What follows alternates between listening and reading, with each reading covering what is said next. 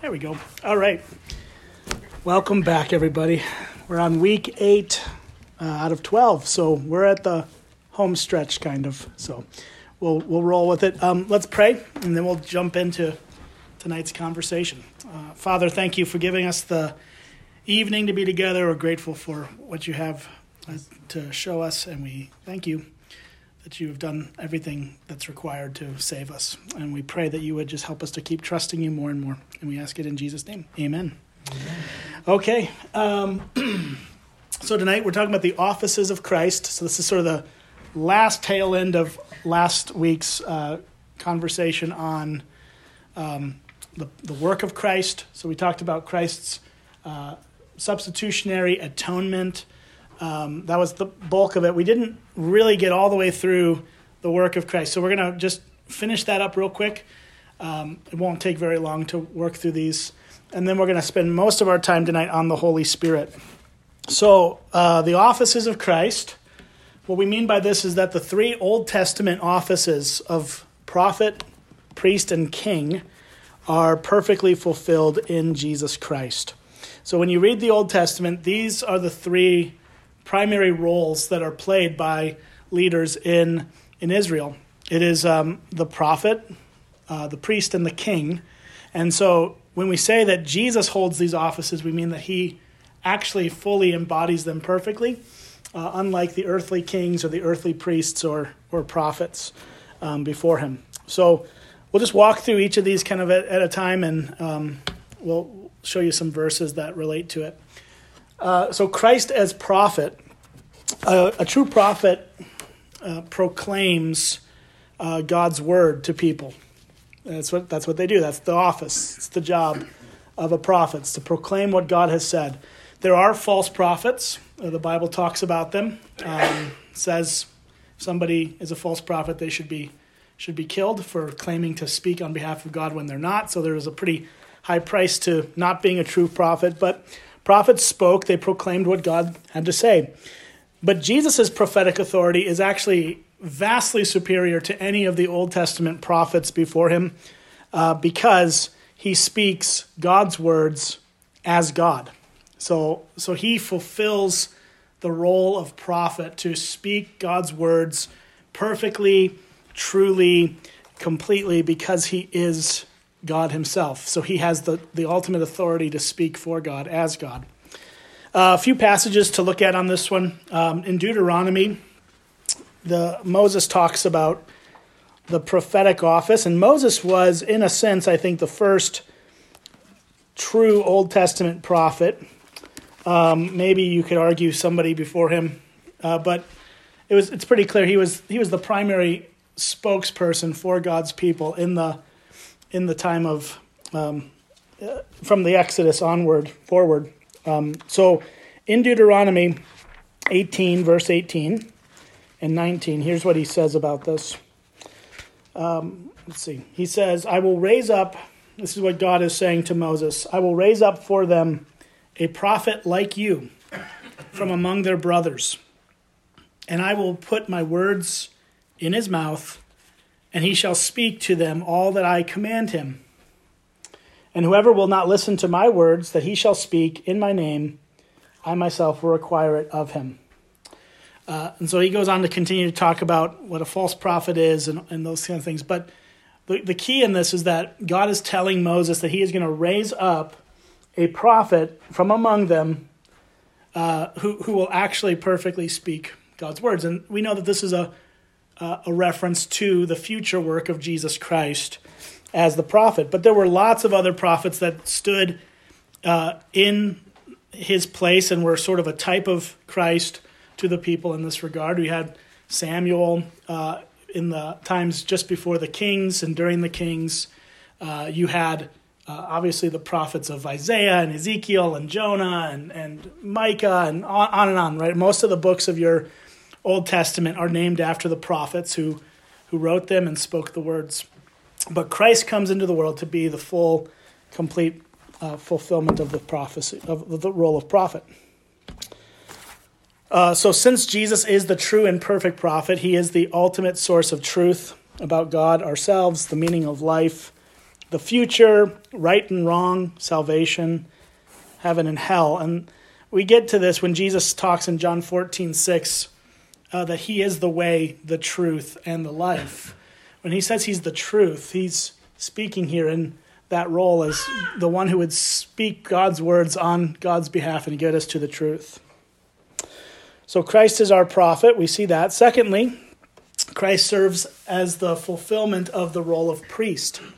We spent a lot of time last week talking about the priesthood as it connects to the sacrificial system. So we're not going to spend a ton of time unpacking this, but while a prophet speaks God's words to the people, a priest's role in the Old Testament was to represent the people before God and represent God before the people. So he was a man who stood in the presence of God as a mediator between God and the people of Israel. But the priestly work of Christ involves both atonement and intercession. The Old Testament priest would first have to go sacrifice for his own sins so that he could then represent the people before God with their sins. And it was a whole thing. There was all kinds of rituals around it because there had to be purification. There had to be sacrifices made. And it was a pretty intense thing to be a priest in the Old Testament understanding of that. So when we talk about Jesus as our ultimate high priest, like Hebrews, the book of Hebrews spends a lot of time on Jesus being the priest that we truly need, the one who can truly represent us before God and then be our intercessor as well, to represent us to God and God to us. And so we see that in the death of Christ and his atonement, and we see that also in his ascension as he now sits in heaven interceding for us. So dealt with all of that mostly last week. So if you missed that, you can go back. They're all online for you, but we won't belabor that much. And so then the third office that we're going to touch on quickly here is that Christ also serves as the fulfillment of the kingly office. So he's not only the prophet and the priest, he's also the divine king. Unlike the kings of Israel, who were intended to foreshadow the Messiah, Jesus' reign as the Messianic king is in no way limited. He rules over all creation and for all time. So when we talk about Christ as king, it means that he fulfills that third office. And the king would, in the Old Testament, would represent the authority of God to the people. And so there was a role for the kings to play to show us in an earthly way that God is our ultimate authority. He bestows a little bit of that authority on this earthly king, whether that be David or Solomon or all of Solomon's sons, that kind of a mixed bag of good and bad kings in there. But all of these kings, through the line of David, prepare us for Christ, get us to Christ, because Christ comes through the line of David. But he truly rules not just over a small kingdom like Israel, but he rules over the whole world, all of creation. And he will actually not just rule for a temporary period of time, but for eternity. So that's what makes Christ greater than the kingly offices as we think of them. So I just wanted to touch on that we don't have a ton to say on this. I just thought I'd finish up that last section without going too late last time. So just any other questions to follow up with that, or if you want clarification or anything from last week that you're dying to ask about that we didn't touch on before we move into the Holy Spirit. Okay, great. So let's talk about the Holy Spirit. This is where we'll spend most of our time. Here's what we're talking about. The Holy Spirit is a fully and completely divine person who possesses all the divine attributes. God the Spirit applies the work of God the Son. The Spirit's distinct role is to accomplish the unified will of the Father and the Son, and to be in personal relationship with both of them. So let's go back several weeks from where we are now. When we talked about the Trinity, we talked about God as One God in three persons. Each person is fully God. They're all distinct persons, although they're unified in God and in his nature and character. And so we're talking about the third member of the Trinity, and we refer to him as the Holy Spirit. That's how the Bible describes him. And so he is a fully and completely divine person. That's important. We're going to talk about what that means when we talk about him as a person. He possesses all the divine attributes of God because he is God. He applies, his role primarily is to apply the work of Jesus. And his distinct role in the relationship between the Father and the Son is to accomplish their will and be in relationship with them. So we're going to unpack a couple things tonight. We're going to unpack the personality of the Holy Spirit, meaning talk about his personhood. And then we're going to unpack the work of the Holy Spirit and what he does. And so there's quite a bit to get through. We'll try to go relatively quickly here. So the personality of the Holy Spirit. Here's what we mean. The Holy Spirit is a distinct person, a distinct personal being, with definitive or definite characteristics. He's not merely an impersonal force or merely the power of God. And I know it just depends on what your background is and your understanding of the Holy Spirit is. And a lot of times we think of the Holy Spirit less tangibly than we think of the Father or the Son. We think of the Father because that word denotes something to us, right? So we can kind of envision what that means. Obviously, Jesus is very easy for us to recognize and kind of point to because he was God who became man. And so the manhood of Jesus Christ is something that makes it easy to wrap our heads around him. He cloaks himself, that's not the technical answer, but he brings upon himself his divine nature with humanity, and so that's relatively easy for us to wrap our heads around generally. But the Holy Spirit's a little bit harder for us to think of as a person because he feels so intangible. So sometimes we'll refer to the Holy Spirit as it, or like it's like an inanimate object or a force or a power. And we got to be careful not to go there because the Bible teaches us he is a person. He has the characteristics of God within himself. He is fully God, and so we need to recognize that and be careful in our own hearts not to drift into thinking of him as some sort of cosmic force, Star Wars situation or something. That's just not what he is. He's a person. So we're going to talk through that. The personal nature of the Holy Spirit, as the Bible teaches it, is evident through his title. His primary title is Comforter, or sometimes it's translated as Helper.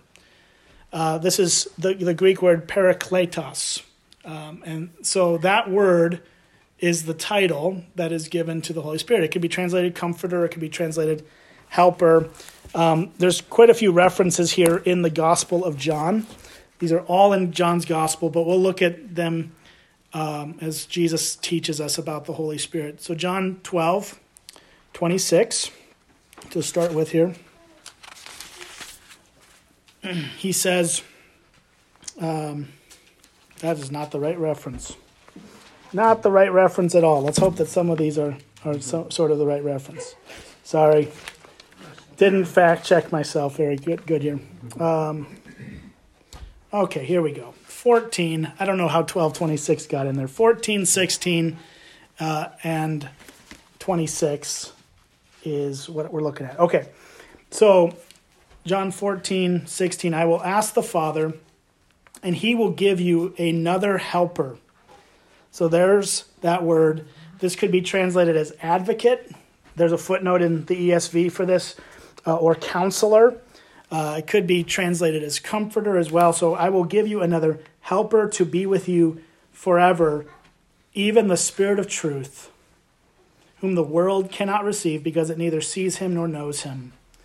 You know him, for he dwells with you and will be in you. And And looking down at verse 26, he says, "But the Helper, the Holy Spirit, whom the Father will send in my name, he will teach you all things and bring to your remembrance all that I have said to you." So Jesus is, in this passage, preparing to go to the cross. This is very much at the end of his life. This is in the upper room. So it's called the Upper Room Discourse, where basically from chapter 12 through 15 or 16, actually, in John, is this whole thing is happening in the upper room just before Jesus goes to the Garden of Gethsemane and is prepared to be crucified. So he's giving his disciples comfort that they will not be left alone when he's gone, when he ascends into heaven, but that he will actually send his Holy Spirit. But notice how he refers to him. In verse 17, it says that the world, meaning those who are outside of Christ, cannot receive him because it neither sees him nor knows him. You know him, for he dwells with you and will be in you. If the Holy Spirit was merely a force or power from God, he wouldn't be using the pronoun he and him. He's referring to the Holy Spirit as a person.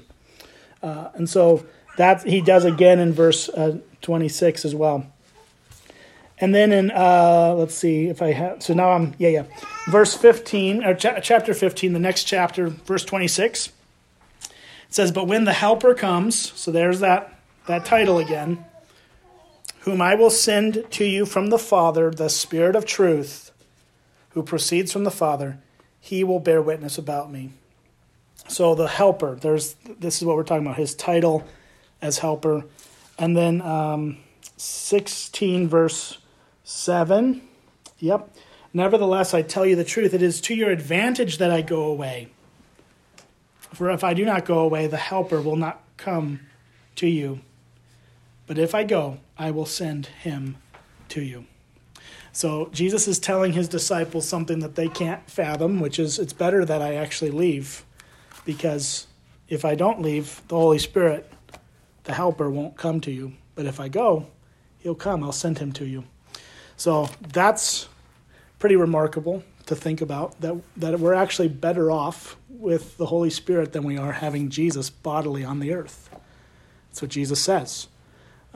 So there's something to that. I think we'll talk through that in a bit. But the scriptures speak of a number of activities of the Holy Spirit. So we're still talking through the personhood of God, of the Spirit. So he's referred to as a helper. He's referred to as he, not it. We're seeing his personhood there. But the scriptures also speak of him in terms of what he does. So his activities. And I've got this big chart here of things. This is just plucked out of the ESV Study Bible. If you don't have an ESV Study Bible, I would recommend you get one. It's probably the best book. If you had to have one book in your entire life, that's the book to have because it's got so many resources. It's incredible. But look at this. So these are all the personal actions of what the Holy Spirit does. So the Spirit comforts. The Spirit teaches. A lot of these first two are in what verses we just read.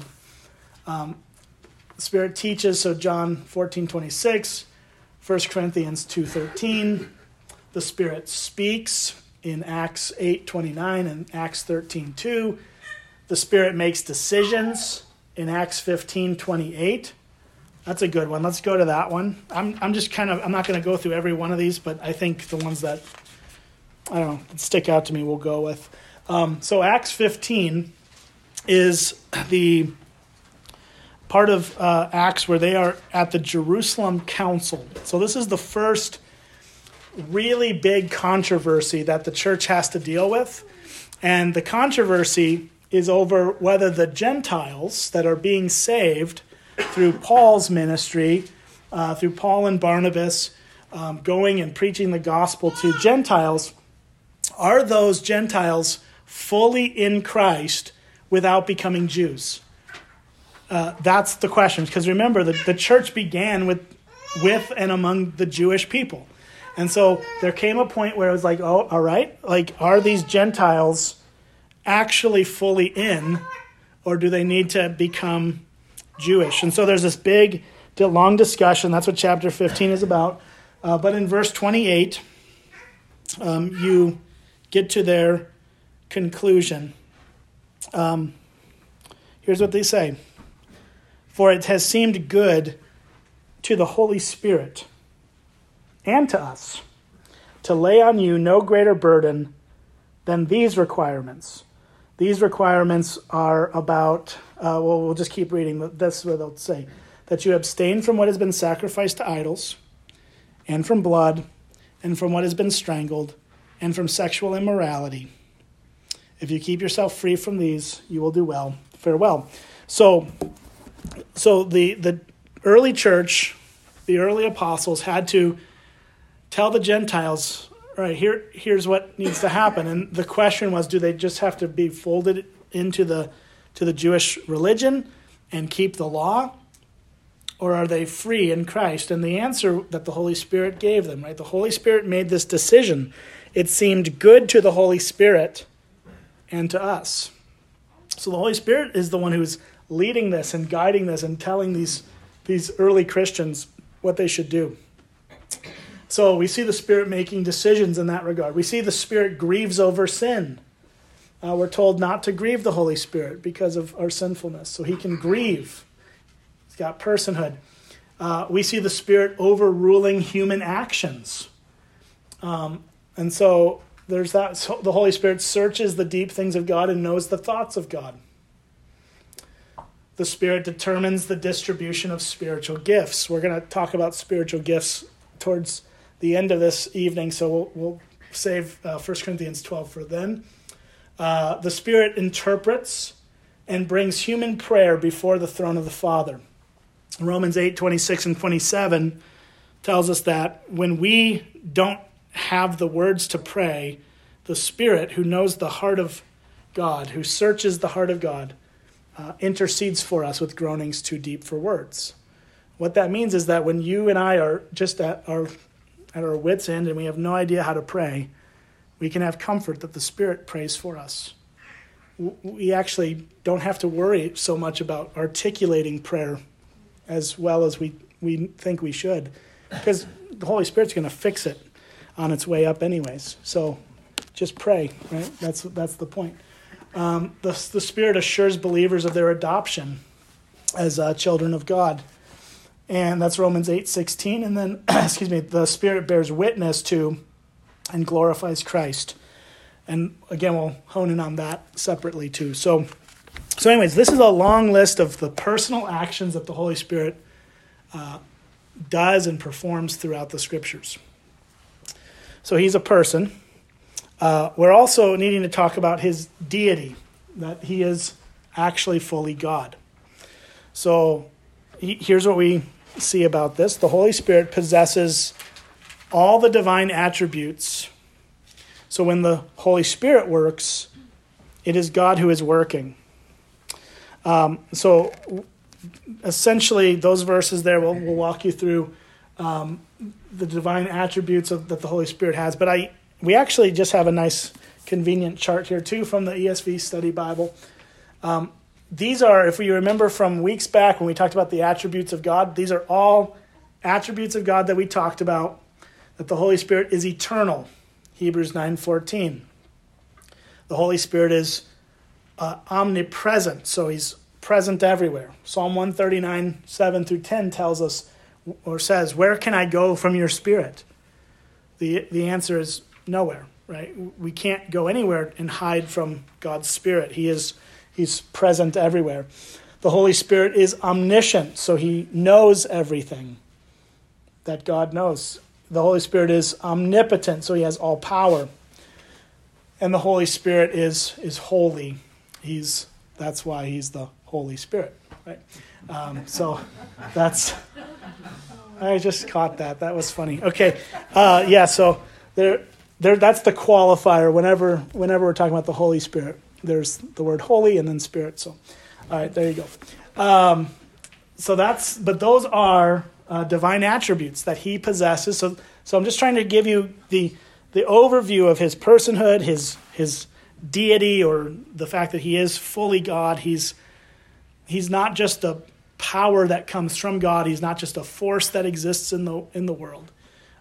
He is actually a divine person who is completely God, as the Father and the Son are as well.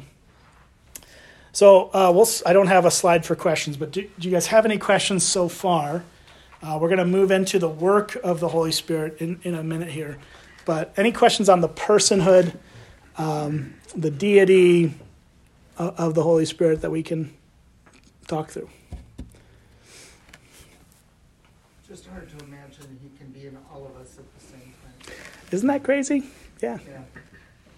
Better than Jesus. That's right. Better than Jesus. And that's why Jesus says he is better than that. It's better that he goes away, because Jesus is in one place at one time. We'd all have to find him somewhere, But as it is, we have Jesus fully and completely within us through his Spirit. Now, obviously, they're distinct persons, right? But he's referred to as the Spirit of Jesus, and Jesus says, "I will send my Spirit." So there's distinction there in the Trinity. But in a interesting sense, the Holy Spirit kind of embodies Jesus in us too. So something to think through there. But that's good. So let's talk through the work of the Holy Spirit then for a little bit here. The Trinity, Father, Son, and Spirit, are equal in nature, but distinct in roles and relationships. So if you remember from back then when we talked about the Trinity, we made this distinction between their personhood and their unity. So they have distinct roles and relationships. So what we see generally in the Bible, this is typical, it's not necessarily always the case, but generally what we see is that the Father is willing, so he wills for things to happen. The Son is accomplishing that will, the will of the Father. And the Spirit is applying the will and the accomplishment of the Father in Christ. So this is how we typically see it go. And one of the best places for this, I don't have the reference on the slide, but Ephesians 1 actually lays that out pretty clearly. You have the Father who, let me get to Ephesians 1, and so we can read a little bit of this. It says, "Blessed be the God and Father of our Lord Jesus Christ, who has blessed us in Christ with every spiritual blessing in the heavenly places, even as he, the Father, chose us in him, the Son, before the foundation of the world, that we should be holy and blameless before him. In love, he, the Father, predestined us for adoption as sons through Jesus Christ, according to the purpose of his will, to the praise of his glorious grace, with which he has blessed us in the beloved." So there you have the will of the Father determining from before the foundations of the world to set his love on those he would save. And so that's the Father willing. Here, verse 7 says, "In Jesus, in him, we have redemption through his blood, the forgiveness of our trespasses, according to the riches of his grace, which he lavished upon us in all wisdom and insight, making known to us the mystery of his will, according to his purpose, which he set forth in Christ, as a plan for the fullness of time to unite all things in him, things in heaven and things on earth." So there again, you see the will of God, the Father, being accomplished through the sacrificial death of Jesus. Right? The redemption that we have in Jesus is because God, the Father, made known to us the mystery of his will, according to his purpose, which he set forth in Christ. Now, if you look down at verse 13 and 14, it says, "In him you also, when you heard the word of truth, the gospel of your salvation, and believed in him, were sealed with the promised Holy Spirit, who is the guarantee of our inheritance until we acquire possession of it to the praise of his glory." So there you have the work of the Holy Spirit in applying the redemption that was purchased for us in Christ through the will of God, the Father.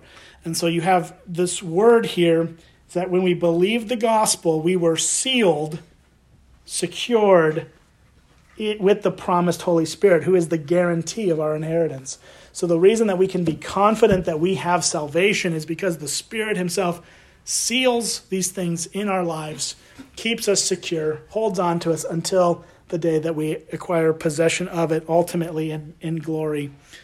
So there is a good example of how the Scriptures lay out the work of the Holy Spirit in relation to the work of the Father and the Son. The willingness of the Father, the accomplishing of the Son, and the application of the Spirit. Within the work of the Spirit, we also see he plays a prominent role in the ministry of Jesus. So this is part of the work of the Spirit, but he plays a very prominent role in Jesus' ministry. So first, we're just going to kind of go in order here. The Spirit brings about the incarnation. If you remember from a few weeks back, the incarnation is the doctrine that God, the Son, becomes man, takes on flesh, becomes a person. The thing we celebrate at Christmas most of the time, it's what we should be focusing on at least. We're told that the Holy Spirit is actually the one who brings about that incarnation. If you look at Luke 1:35, we see this, that Mary is being told by the angel that she is going to conceive and bear a son. And she says in verse 34, how will this be since I'm a virgin? So she's going, I know how this works, and it shouldn't work, right? And so the angel said to her, the Holy Spirit will come upon you, and the power of the Most High will overshadow you. Therefore, the child to be born will be called Holy, the Son of God. So there we see the Holy Spirit's involvement in Jesus' conception. Now, this is not, this has been twisted and manipulated and made to be really, really grotesque in some cults and other religious explanations. But all that this is telling us is that the Holy Spirit performed a miracle in Mary's womb to conceive a baby outside of any of the normal ways in which that happens, right? And so that's where we're seeing the Holy Spirit bringing on the incarnation.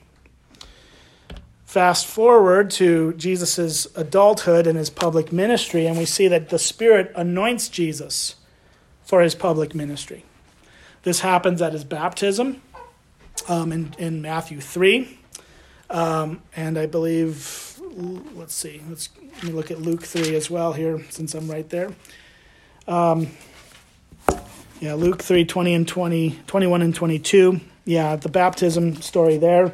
When all the people were baptized, this is by John the Baptist, and when Jesus also had been baptized and was praying, the heavens were open, and the Holy Spirit descended on him in bodily form, like a dove.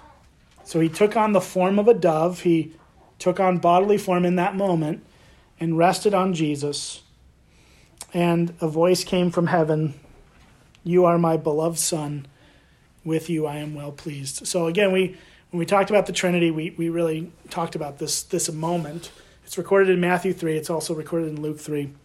And so we're seeing the Holy Spirit is actually the one who anoints Jesus for his public ministry. We also see that the Spirit fills and leads Jesus throughout his public ministry. So he did public ministry for 3 years, and during those 3 years, the Spirit is a continual presence in the ministry of Jesus Christ. So Luke 4, since I'm just fortunate that I'm here, so this is great. Luke 4, verse 1 says, "And Jesus, full of the Holy Spirit, returned from the Jordan River, and was led by the Spirit in the wilderness." And there he's led into the wilderness. He's filled with the Spirit, so he's being empowered by the Spirit. And this was something that happened all throughout the Old Testament as well, when God would, during the period of the judges, when God would raise up a judge, his Spirit would, in that moment, for that purpose, for that time, indwell that person's life to empower them for the task.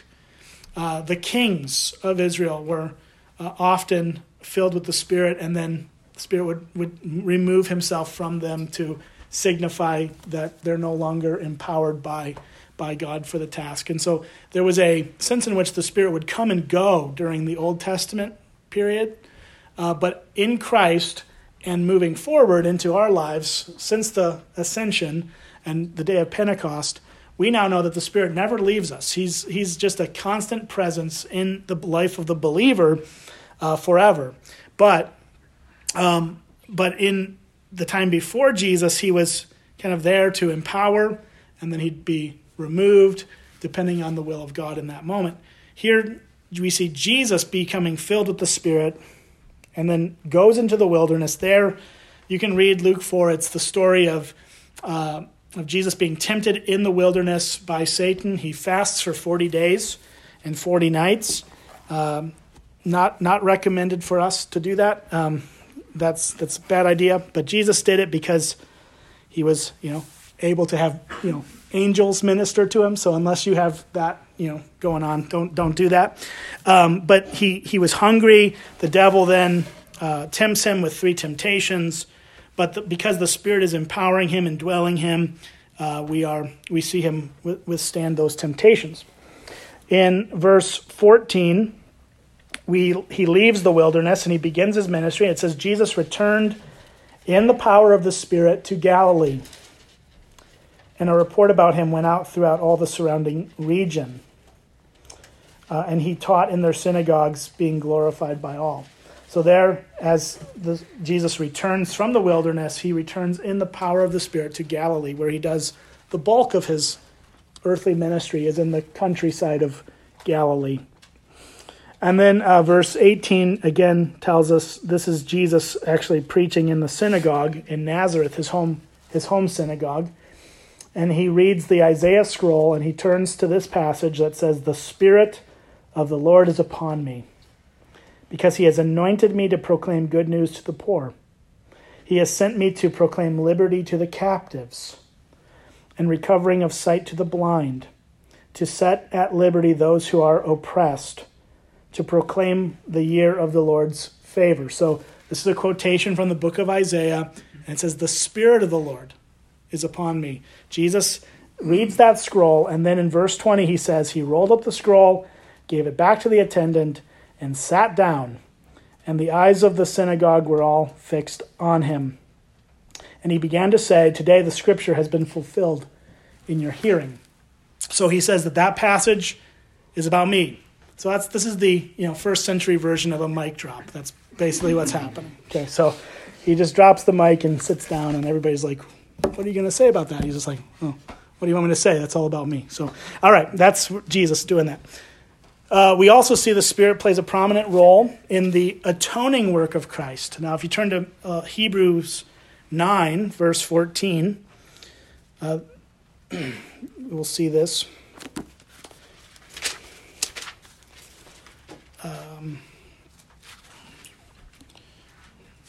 So it says, we'll back up to verse 13 just to get the full sentence here. "For if the blood of goats and bulls and the sprinkling of defiled persons with the ashes of a heifer sanctify for the purification of the flesh, how much more will the blood of Christ, who through the eternal Spirit offered himself without blemish to God, purify our conscience from dead works to serve the living God?" So Hebrews 9 and 10 really hone in predominantly on the sacrificial death of Jesus and how that's better and actually sufficient to take away sins versus the old covenant sacrificial system. But here in verse 14, we're seeing that the blood of Christ through the eternal Spirit. So there's another divine attribute of God, right? His eternality. He's an eternal Spirit. Offered himself without blemish to God. So through the Spirit, Jesus' sacrificial offering to God is applied to our lives in a prominent way. So he plays a role in the atoning work of Christ as that applies to us. And then finally on this is that the Spirit also raises Jesus from the dead. So in Romans 8, verse 11, we see that Paul acknowledges the role of the Holy Spirit in raising Christ from the dead. Verse 11 says, if the Spirit of him who raised Jesus from the dead dwells in you, he who raised Jesus from the dead will also give life to your mortal bodies through his Spirit who dwells in you. So the Spirit and the Father were both engaged in the raising of Jesus Christ from the dead, and this same Spirit who raised Jesus from the dead dwells in us. That's an amazing thing. So the Spirit has a prominent role, a major role throughout the ministry of Jesus, from his incarnation all the way through his resurrection, and every thread in between that. We see the Spirit at work in Jesus. We also see the Spirit at work in us, in God's people. So we're going to spend some time talking through how the Spirit, again, we're talking about the person and work of the Spirit. So this is the work of the Spirit in God's people. The Spirit is the primary person of the Trinity at work in applying the finished work of Jesus in the lives of God's people. So I showed you that already in Ephesians 1:13. But if you want to turn to 2 Corinthians 1, we can look at that passage as well. 2 Corinthians 1:21 and 22.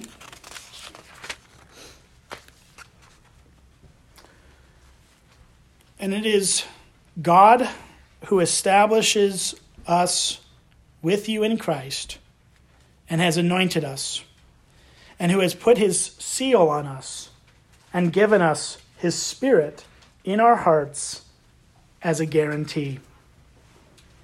That word guarantee could also be translated perhaps down payment, but that we're seeing essentially the same thing that is coming out of Ephesians 1, this idea that the Holy Spirit is basically our guarantee, our inheritance that Christ has won our salvation for us. So the Spirit is the primary person within the Trinity that applies the finished work of Christ to us. We see in the book of Acts, we sometimes refer to it as the Acts of the Apostles. Some people suggest we should actually call it the Acts of the Holy Spirit, because he's actually the main character in that book very clearly. But in the book of Acts, the Spirit's work was often immediately seen in miraculous gifts, such as speaking in tongues. That happened in, I think, chapter 2, right, of Acts. We see healings, we see prophesying. And while the Spirit may still choose to work in these ways, and we'll talk about that in a bit here, it is really the fruit of the Spirit that is the normative and necessary evidence of God's work in someone's life.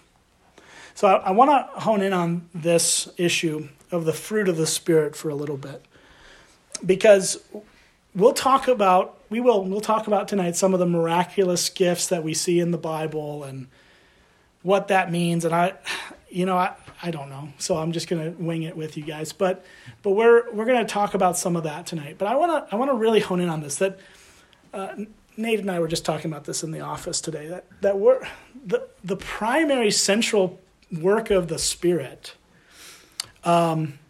is not in the miraculous things that happened.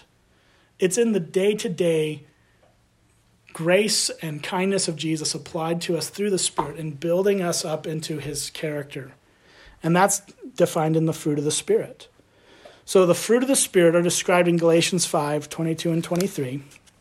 If you want to take a look at those with me, we'll read through them. And they're probably familiar to most of you, but it's worth looking at. And we'll just read these first, and then I'll finish the rest of that slide. But so how about I back all the way up to verse 16 and just read the whole section down to verse 26. Paul says, "But I say, walk by the Spirit." In other words, operate your life in such a way that you're attuned to who he is and you're listening to him. "And you will not gratify the desires of the flesh. For the desires of the flesh are against the Spirit, and the desires of the Spirit are against the flesh. For these are opposed to each other to keep you from doing the things you want to do. But if you are led by the Spirit, you are not under the law. Now, the works of the flesh are evident: sexual immorality, impurity, sensuality, idolatry, sorcery, enmity, strife, jealousy, fits of anger, rivalries, dissensions, divisions, envy, drunkenness, orgies, and things like these. So in case you're a list keeper, he didn't say this right now. He threw that in too, just for those of you who like the lists. And so he says, and things like these. So I warn you, as I warned you before, that those who do such things will not inherit the kingdom of God. Now, by do such things, he's talking about this ongoing, unrepentant activity of these actions. Like that would be a sign, a very clear sign, that you're not in Christ. If this is if these things are the definition of your life, and you have no remorse and no repentance, then he's saying that you won't inherit the kingdom of God. It's not a works earning thing. This is the evidence of whether you're in Jesus or not. Look at the fruit. And so that's where he goes next, verse 22. But the fruit of the Spirit is love, joy, peace, patience, kindness, goodness, faithfulness, gentleness, self-control. Against such things there is no law.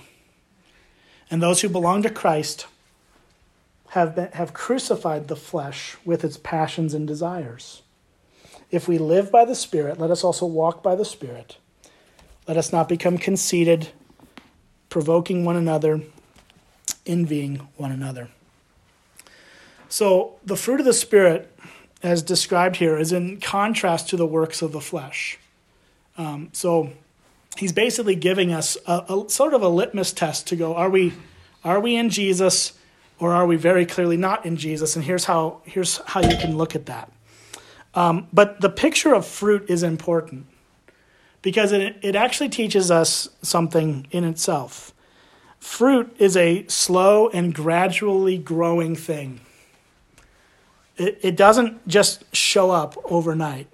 It takes a season for fruit to grow. And so this is actually the fruit of the Spirit. We often say fruits as if they're separate things, but it's actually fruit, singular, of the Spirit. These characteristics are what God is going to grow in our lives as we are crucified with Jesus, as we trust in him, as we walk with him, as we repent of our sins. These things will gradually and slowly grow in us. And that's really the doctrine of sanctification. We'll talk through that on us in a couple weeks yet here. But I think it's important to know that if you read these things and you go, wow, I don't actually live up to this, or this in that list. Well, okay, that's good to know. Recognize those things in your life. Repent of the ways in which your sin has come out of you in those regards. But recognize also that there's a process here. I don't think there's a person in this room who would say every one of these things described in the fruit of the Spirit are fully and perfectly embodied by them. That would be quite crazy, actually, and I'd love to meet you if that's you, because I'd say, "Oh, Jesus, you came back. Well, what happened?" It just isn't. It isn't the reality. Only Jesus perfectly embodied these things without any sin, without any faltering. So we need to recognize that. But the fruit of the Spirit, this is the primary way in which the Spirit of God intends to work in our lives. The other way is through empowering believers in Jesus with spiritual gifts that are meant to build up the church, encourage fellow believers, and glorify Jesus. So the primary ways that the Spirit of God works in us is by growing the fruit of the Spirit in us, and by empowering us or gifting us with particular spiritual gifts as he sees fit, so that we will help build the church, encourage each other, and glorify Jesus. So the gifts of the Spirit are described in a bunch of different places in the Bible. There's a bunch of lists of the gifts, and they're not all identical lists. They actually, some of them have overlap, and some of them are fresh and different and unique. But you have Romans 12, 3-8, that lays out some of the gifts. You have 1 Corinthians 7, and then the bulk of 1 Corinthians on the gifts of the Spirit is 12, 4-11. You also have Ephesians 4, 7-16, and 1 Peter 4, 11. These passages lay out a variety of spiritual gifts given by the Spirit to the believers for the upbuilding and encouragement and glory of Jesus, Jesus' people, and the glory of Jesus, I should say. So the gifts of the Spirit are, there's a lot of them, but we're actually going to look at one list in particular. We'll look at 1 Corinthians 12. But before we get there, some of the gifts in these lists, in Romans and 1 Corinthians, some of them are related to just natural abilities that God gives us, or all these are ultimately from God, but some have to do with like natural ability, like teaching or showing mercy or administration. Leadership is mentioned as a spiritual gift. And so there are certain gifts that are just maybe given by God in people's lives a little more pronounced and a little bit more profoundly so that they can use those gifts in the church and for the good of others. Other gifts that we see in these lists are more supernatural, like the gift of tongues, the gift of prophecy, and the gift of healing. And that's really where our mind tends to go when we think of spiritual gifts, or at least what my mind does. I don't know where your mind goes, I suppose, but I think a lot of us think about the kind of charismatic, so to speak, gifts of the Spirit. And they're in the lists. And so we got to kind of walk through what that means. But let's talk through just the clear teaching of the Bible on this issue. So 1 Corinthians 12 and 13, I want us to look at these passages together. So if you look at 1 Corinthians, chapter 12 starts with this explanation of the spiritual gifts. And here are, verse 4 says, "Now there are a variety of gifts, but the same Spirit." So there's one Holy Spirit that gives all of us this variety of gifts. "And there are a variety of service, but the same Lord. And there are varieties of activities, but the same God who empowers them all in everyone. To each is given the manifestation of the Spirit for the common good." So it's to build up the church for the common good. "For to one is given through the Spirit the utterance of wisdom." So wisdom is a spiritual gift given by the Spirit. "To another the utterance of knowledge according to the same Spirit. To another faith by the same Spirit. To another gifts of healing by the one Spirit. To another the works of miracles. To another prophecy. To another the ability to distinguish between spirits." So that's discernment, more or less.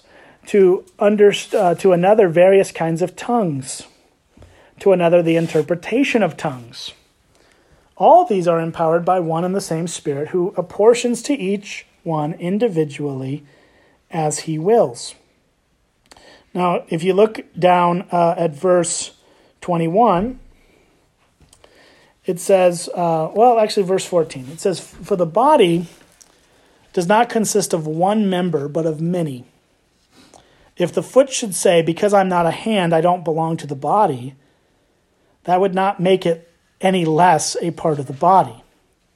And if the ear should say, 'Because I am not an eye, I do not belong to the body,' that would not make it any less a part of the body. If the whole body were an eye, where would the sense of hearing be? If the whole body were an ear, where would be the sense of smell? But as it is, God would arrange the members of the body, each one of them as he chose. If all were a single member, what would the body be? As it is, there are many parts, yet one body. The eye cannot say to the hand, 'I have no need of you,' nor again the head to the feet, 'I have no need of you.' On the contrary, the parts of the body that seem to be weaker are indispensable, and those parts of the body that we think less honorable, we bestow the greater honor. And on our unpresentable parts, we are treated with greater modesty, which our more presentable parts do not require. But God has so composed the body, giving greater honor to the parts that lack it, and that there may be no division in the body, and that the members may have the same care for one another. If one member suffers, all suffer together. If one member is honored, all rejoice together. Now, you are the body of Christ, and individually members of it. So Paul uses this whole long explanation of the body, right, to look at our human body and all the different parts that make up the body, and saying, look, all of it's necessary. You wouldn't be a healthy person. You wouldn't be a full person, as God designed you to be, if you didn't have all these parts. And so you can't really say, well, this part doesn't matter, that part doesn't matter, or this part's more important. Right? That's his point. And so then he says, all of you are in the body of Christ. The church makes up Christ's body. And God has appointed in the church first apostles, second prophets, third teachers, then miracles, then gifts of healing, helping, administrating, various kinds of tongues. But then look at this. Verse 29 through 31 are so crucial. Are all apostles? Are all prophets? Are all teachers? Do all work miracles? Do all possess gifts of healing? Do all speak in tongues? Do all interpret? But earnestly desire the higher gifts, and I will show you still a more excellent way. So the reality is that not everyone is gifted in the same ways, and not everyone possesses the same spiritual gifts, nor should we. Now, there are some denominations out there that will say that, in particular, the one I know of is saying that everyone needs to speak in tongues because that's how you prove you're in Jesus, basically, is what they would say. And the problem is that Paul literally says, do all speak in tongues, with the implication being no. So you can't really make the case that tongues, whatever that means, right, and however that's applied, because all kinds of churches understand that differently. It's a very murky subject to begin with. But the issue of tongues is a complicated issue. But what's very clear is that not all of us are supposed to have the same gifts. And so we can't put a gift as this is the most important thing, and if you don't possess it, you're not on Jesus' team. That is unfortunately where some churches have gone. So we got to be careful with that. But then what I really want to hone in on here is where he goes next. So in chapter 13, remember, this is a letter. He's writing this all in one kind of shot here. And he's saying, he's gone through all of these gifts. But then in chapter 13, verse 1, he says this: if I speak in the tongues of men or of angels, but have not love, I'm a noisy gong or a clanging cymbal. And if I have prophetic powers and understand all mysteries and all knowledge, and if I have all faith so as to remove mountains, but I have not love, I am nothing. If I give away all I have and deliver up my body to be burned, but have not love, I gain nothing. Love is patient and kind. Love does not envy or boast. It's not arrogant or rude. It does not insist on its own way. It is not irritable or resentful. It does not rejoice at wrongdoing, but rejoices with the truth. Love bears all things, believes all things, hopes all things, endures all things. Love never fails. Love never ends. As for prophecies, they will pass away. As for tongues, they will cease. As for knowledge, it will pass away. For we know in part and we prophesy in part, but when the perfect comes, the partial will pass away. When I was a child, I spoke like a child, thought like a child, reasoned like a child. When I became a man, I gave up childish ways. For now we see in a mirror dimly, but then face to face. Now I know in part, then I shall fully know, even as I have been fully known. So now faith, hope, and love abide, but these three, but the greatest of these is love. So then he goes into an explanation on the spiritual gift of tongues in particular in chapter 14. But it's really interesting that in between this chapter 12 where he's talking about the gifts of the Spirit and chapter 14 where he's trying to help Corinth apply some of these gifts of the Spirit, he stops right in between and goes, but really we just got to love each other. That's the central thing. That's the main thing. That it's not about us demonstrating some crazy charismatic gift of the Spirit. It's about love at the end of the day. And that's what Jesus really, truly wants for us. And so that's the highest goal for the Christian life. But since I brought it up, we're going to take an excursion down this path of the miraculous gifts of the Spirit. Because I brought it up, so I got to deal with it now. We won't spend a ton of time on this. But there's basically two main schools of thought on this in Christian theology. There's continuationists. Sometimes they're referred to as charismatics. Basically, it means that they believe the supernatural gifts like prophecies, tongues, healings, those kinds of gifts are still to be in use today. And they still have a place within the church. Okay, that's one position. The other position is the cessationist view. Cessationists believe that those gifts, those particular gifts of the miraculous gifts, are not to be used today and were only to be in use during the first century apostolic age. So, again, this is broad strokes. This is not super in-depth, but a continuationist would say, yes, the gifts that are mentioned in all these things that we maybe don't know what to do with in some circles or maybe see abused in other circles, still have a place, still have a role, are still given by God. And a cessationist would be on the opposite side and basically say, no, all that stuff was meant for the first century. And their primary argument for that is that the people in the first century didn't have the Bible, and so they needed God to do these miraculous things in order to show and demonstrate his power. But now that the Bible's here and we have all of God's word, those gifts just don't need to be in use anymore. And you know what? You can be a Christian and believe either of these things. You really can. It's okay.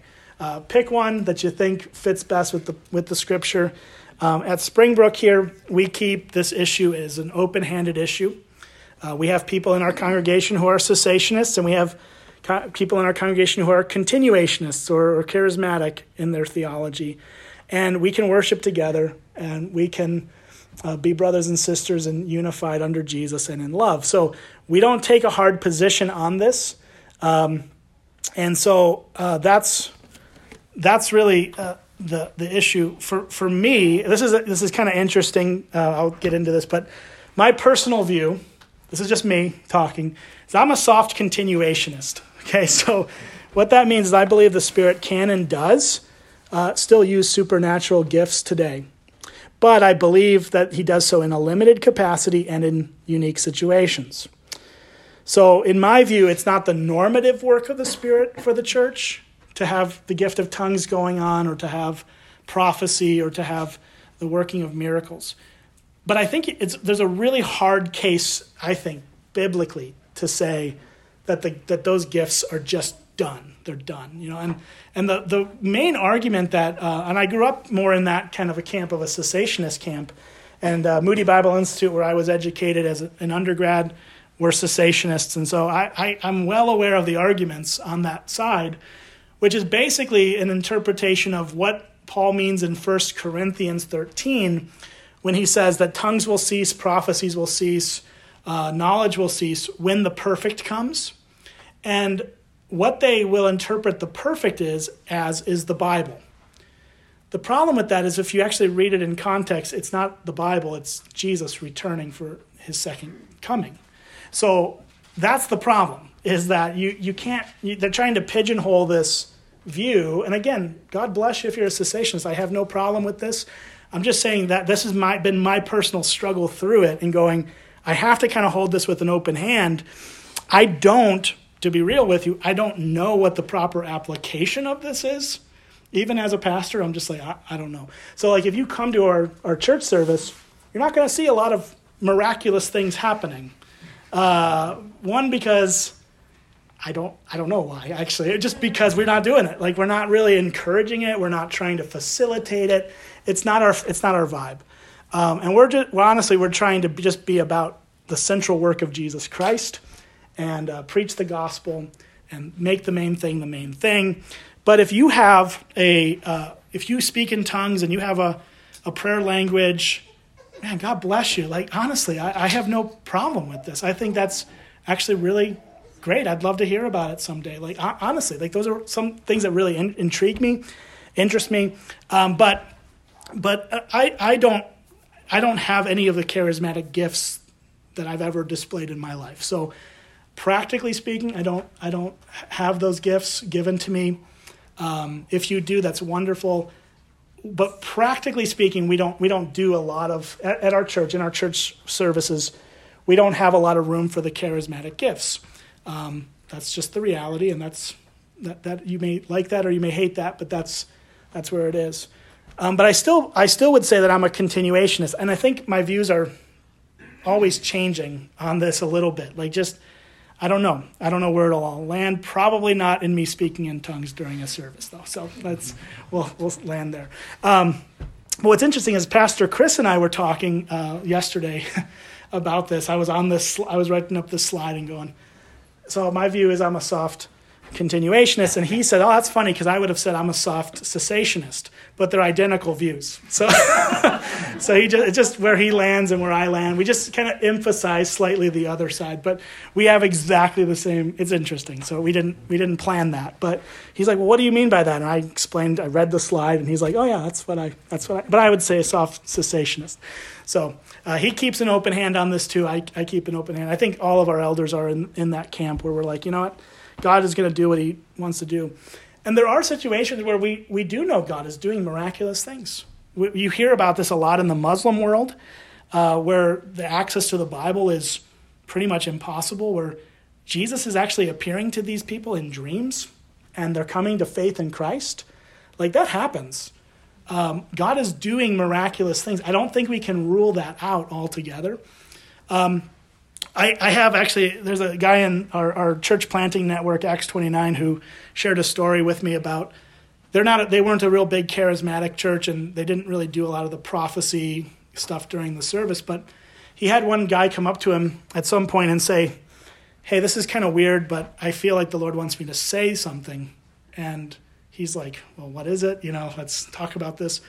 And he said, well, I just feel like God wants me to say, Lazarus, come forth. And the pastor friend of mine was like, well, it's in the Bible. It can't be wrong for you to get up and say that. Okay, so he gets up and he says that. He said, I think God wants me to say, Lazarus, come forth. And so he says it, and he sits down. That's the end of that. At the end of the service, a guy comes up to the pastor and says, my name is Lazarus, and I was told to come forth. And this happened. This is a real story. So there are things that happen like that, and we can't rule that out altogether. But is it the norm? No, I don't think, in my view. So that's the little excursion down the miraculous gifts. I'm going to pause here and open it up for questions, because I'm sure there's lots on this. Yes, Beth. I don't know what tongues is. Okay. I'm so sorry. I should explain that. So tongues is a spiritual gift that it's quite a debated thing. But what you see in the book of Acts is when the Holy Spirit descends on the apostles after Jesus is ascended, the Holy Spirit comes, he empowers them to preach the gospel out in the crowd. And there were people from all over the world that were in this crowd. And everybody heard the message in their own language, even though Peter was just preaching in his language. So God translated his words into the language of other people. So on one hand, the gift of tongues is that, like known languages that are being translated by the Holy Spirit through into people's ears. Where things get more, that's pretty much universally we all agree that the Spirit does that. Where it gets a little bit more complicated is this idea of the languages of angels that some people believe that they can speak through the Spirit. So the gift of tongues in that regard is where somebody is speaking a language that they don't understand. They don't know exactly what they're saying even most of the time. But they're just speaking an unknown language. And it's kind of sounds strange to most people who are listening to it, or probably even to themselves. And so that's why in 1 Corinthians, there's also the gift of interpretation. So when you get to 1 Corinthians 14, he explains that nobody should speak in tongues in the church unless there's someone there to interpret those tongues. So that's where the gift of interpretation has to come in. And so if somebody says, okay, well, I have this gift of tongues and I'm going to speak it, someone else in the congregation would have to go, well, I can interpret those tongues and speak it in the common language and explain what God is saying through that. So it's very common in the charismatic churches, Pentecostal churches, Assemblies of God, have kind of a toned down version of that in a lot of ways, but they do that as well. I don't have a lot of firsthand experience with it in the church context. Corey does. You should talk to Corey, and if you want any more information, any of you who want information about charismatic things, talk to Corey. But that's a good question. Sorry, I didn't explain that more clearly. So that's what the gift of tongues is. Yeah. You said you didn't have much experience. Have you ever heard it? Yes, I've heard people speaking in tongues, but nobody interpreted for me, so I don't know what they said. So. Well, I think I read somewhere that if there's no one to interpret, it's kind of pointless. Well, that's what Paul says in 1 Corinthians 14, so I think that's where the struggle is in some of the charismatic denominations, and I'm not trying to beat up on them or bully them or whatever. I think a lot of these churches are doing this in an unbiblical way, where it's just open-ended, everybody's just babbling away.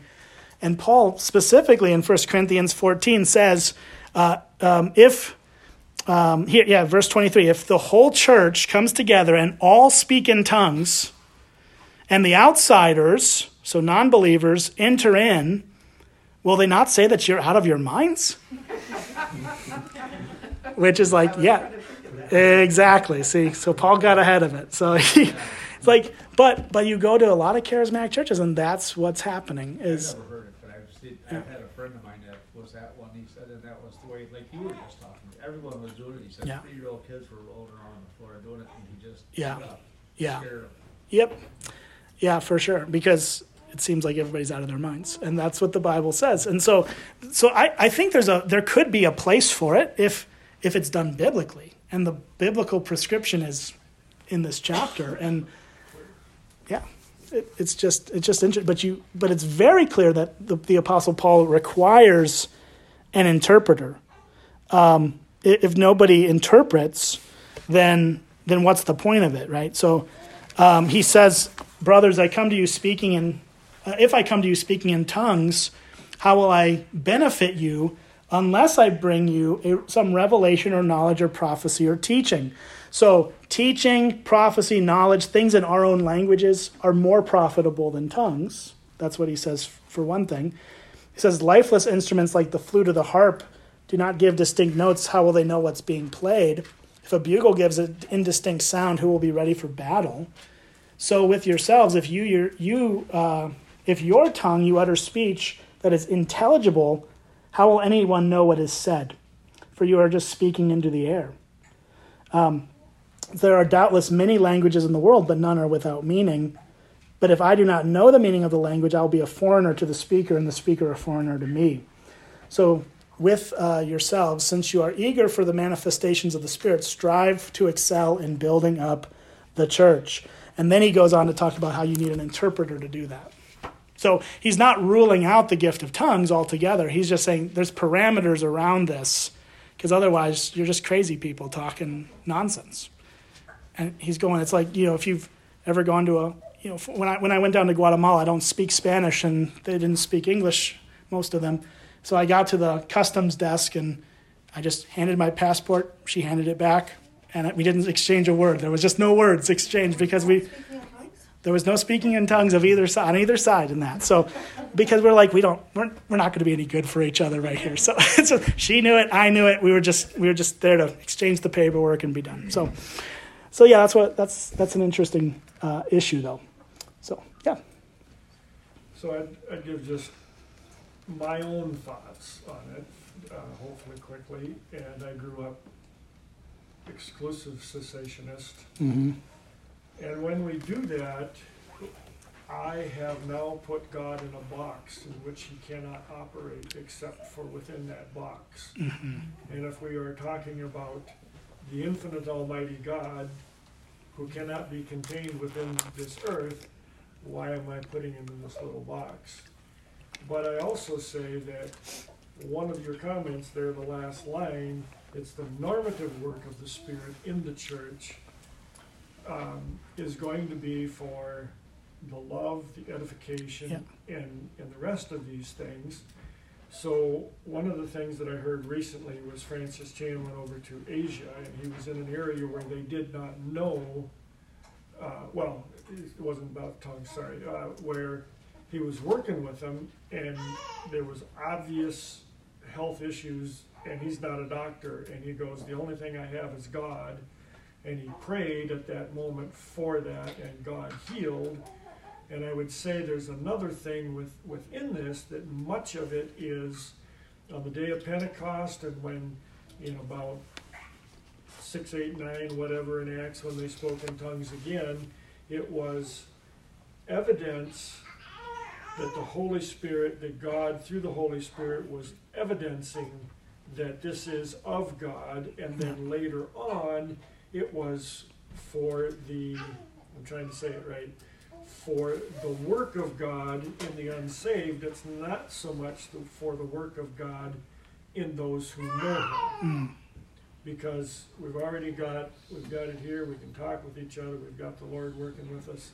Yeah. There would be no need for the Lord to step down in here and start speaking a language that we don't know. Mm-hmm. It's just a couple comments, hopefully it helps. Yeah, that's good. I appreciate that.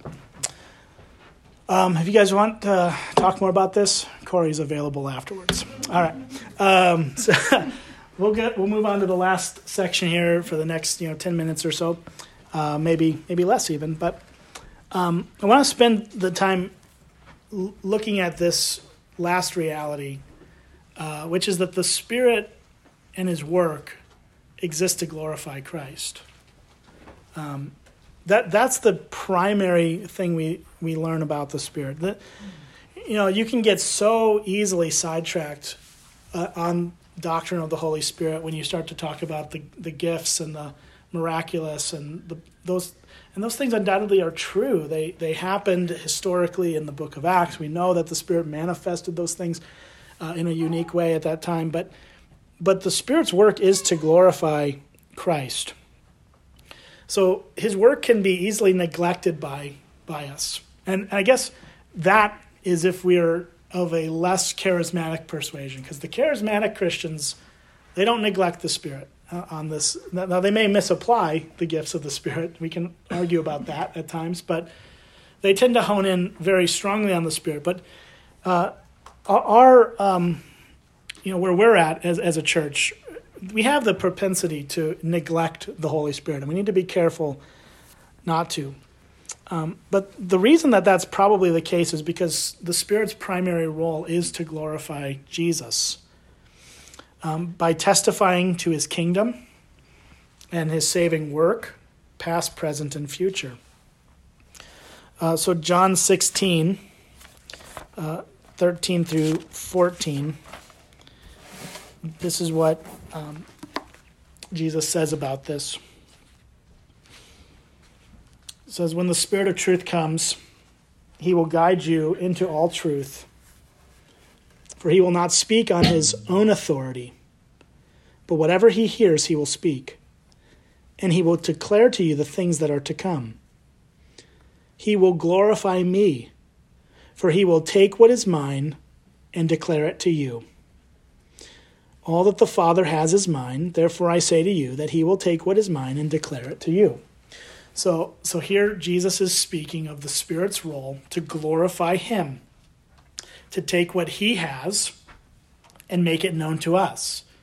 Just as Jesus took what the Father had and made it known to us through his his work in teaching that regard. So the whole Trinity is involved in this, right? What the Father has, what the Son has. The Son reveals the Father, the Spirit reveals Christ and the Father. But there is a particular work of glorifying Christ in the ministry of the Spirit. So one last chart from the ESV study Bible that I pulled out for you guys. This is how the Spirit glorifies Christ. There's 4 main ways that we see. And we'll just walk through each of these passages. The Spirit illumines the Bible. The Spirit is active in our lives in helping us read this and understand it. And if I can just give you some encouragement, when you go to read the Bible, and I don't always do this, but I need to, and I try to when I'm confronted with it, I try to repent and move on. But we need to ask the Spirit for his help to help us understand the Bible. We really can't get to the meaning of it without the Spirit's help to guide us and lead us to Jesus. So this is the centrality of Christ. If you look over at Luke 24, this is where this is taught to us. A couple different verses there.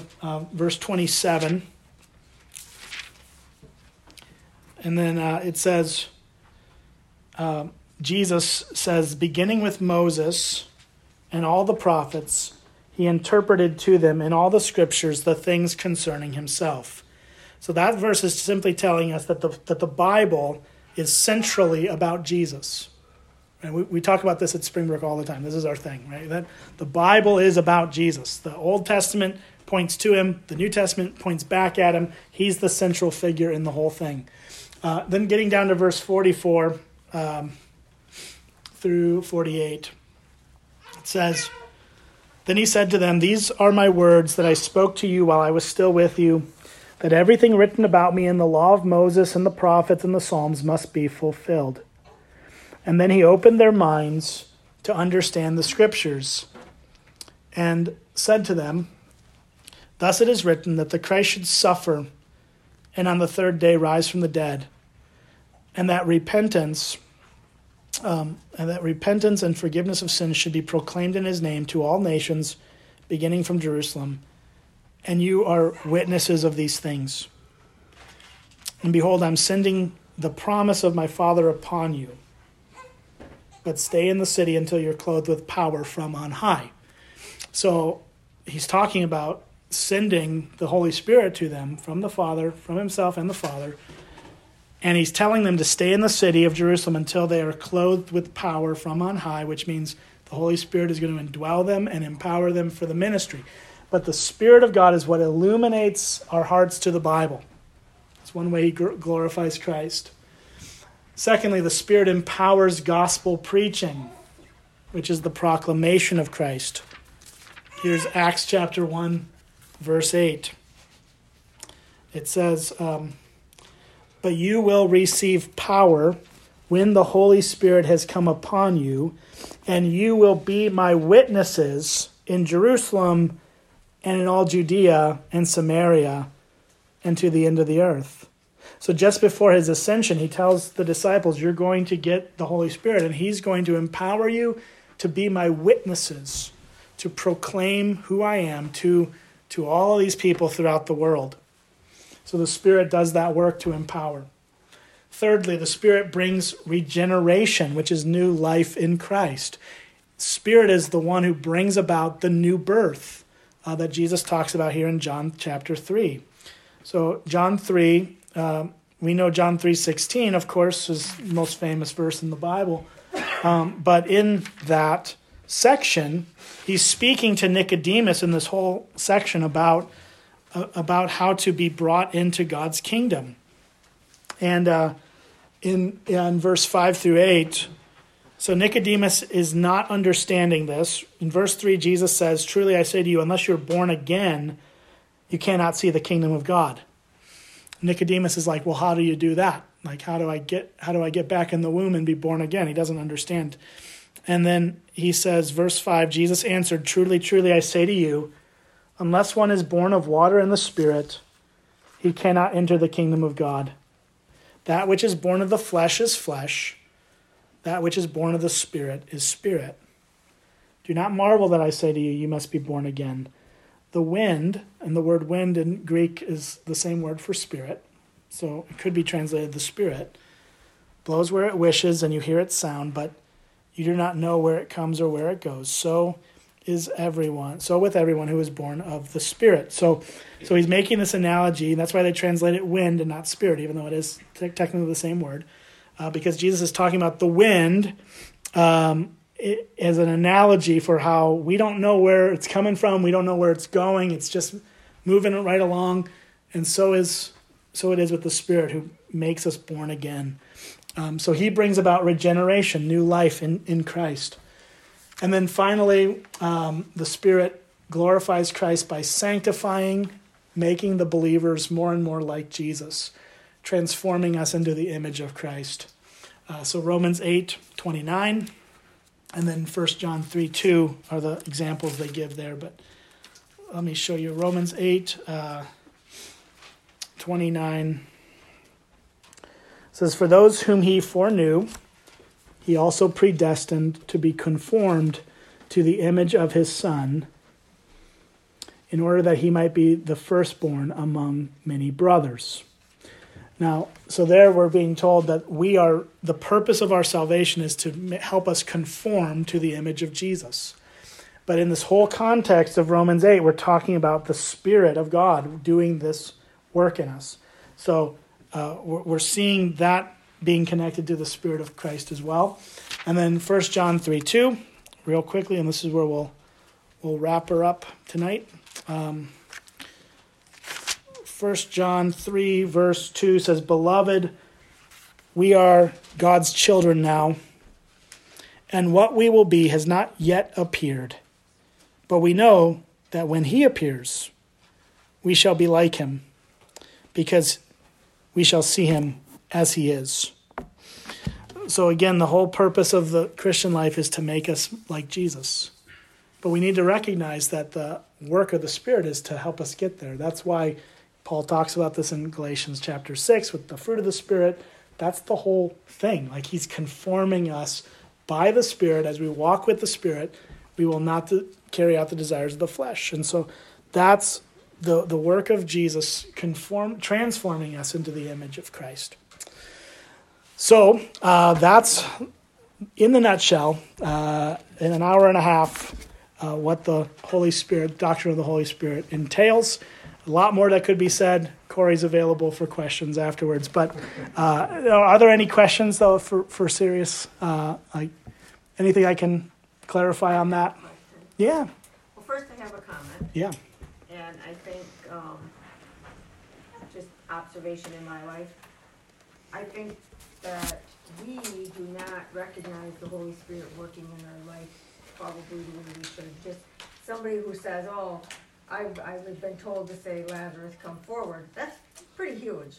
But I think there's times when you're at a crossroad, or you didn't feel like maybe being nice or giving grace to somebody, and all of a sudden you found yourself turning the other cheek or whatever. I think pretty hard that was the Holy Spirit pushing you, the right way. Yeah.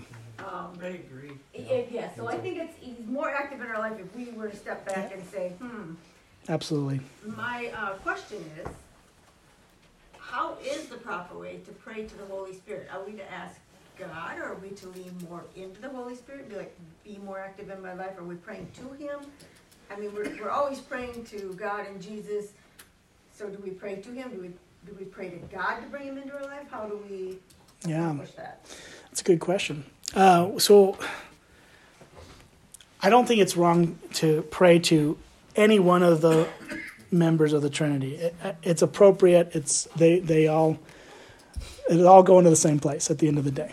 Okay, so who you address isn't as crucial. The formula that I've tried to use, and so we pray to the Father in Jesus' name by the Spirit, through the Spirit, like leading us, guiding us to what we should pray. So I typically, I interchange. Sometimes I'll address Jesus, but most of the time I try to address the Father, and then recognize that Jesus is who gives me the right to even speak to the Father. But it's the Spirit who then applies Jesus' work to me. So That's not answering your question, but I think it's just one of those things that it's appropriate to ask the Father or to ask Christ to help you see more of the Spirit, to help you understand his leading and his guiding. I think all that's appropriate. I think it's appropriate to ask the Holy Spirit to help you understand the Bible. If you're going to open your Bible one morning and say, I don't understand this, Holy Spirit, would you help me understand this? I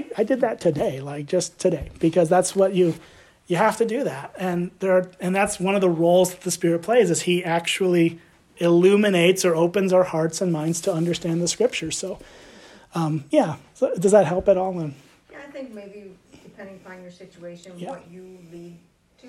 Yeah. If you say, "Oh, Holy Spirit, I need you," or Jesus, I guess maybe. Yeah. What you're led to is okay then? Yeah, don't have to I would say so. I would agree with that. Yeah. Okay. Yeah. I'd also just say to her question that what you said earlier was about how it don't matter if we're really praying right, because the Holy Spirit's the one that fixes that. Yeah, and that's true. When he intercedes for us, he does bring all of our requests to the Father ultimately. And so, we may say things that aren't quite accurate or right or true, because we still have sinful tendencies as human beings. But the Holy Spirit's the one who's going to go, you shouldn't have prayed that way. I'll pray this way for you, and that'll get you going, And that's a good thing. We should encourage that and welcome that in our lives. So I think there's two things with that, and the one is we have to remember that God is a lot bigger than we are, and has accepted me as rotten as I am, and all my not meeting up to his standard. If I don't pray just right, he's not going to go, you're off. So there's a lot of grace and a lot of mercy, and that's where you were talking about legalism. We can get in here and we can hammer on, if you don't do this and don't do that. And God is not that way. But on the other hand, as we learn the Scriptures and as we follow the Scriptures, what you were saying is found in the Word of God, that we pray to the Father in the name of the Son. And then I was going to make the comment that we don't pray to the Holy Spirit. That's generally not found, but I think the way that you mentioned it is still scriptural. So I would have been a little wrong on that already. But again, God is big enough that we don't have to have everything perfect. Mm-hmm. Yep. That's good. All right. I'll pray for us. Then we'll head home. Thank you guys for joining us.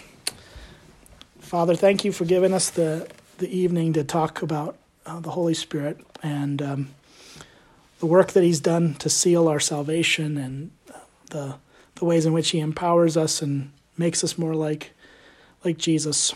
And so we ask for your help now to take anything that I may have said that isn't right, and help us forget those things, and those things that need to be remembered. Would you help to seal those things in our hearts as we leave tonight? And we just pray that you would get all the glory, and that we would be more and more empowered by your Spirit to go forward and to live this life that you've called us to. So we pray all these things in Jesus' name. Amen. Thanks, everybody.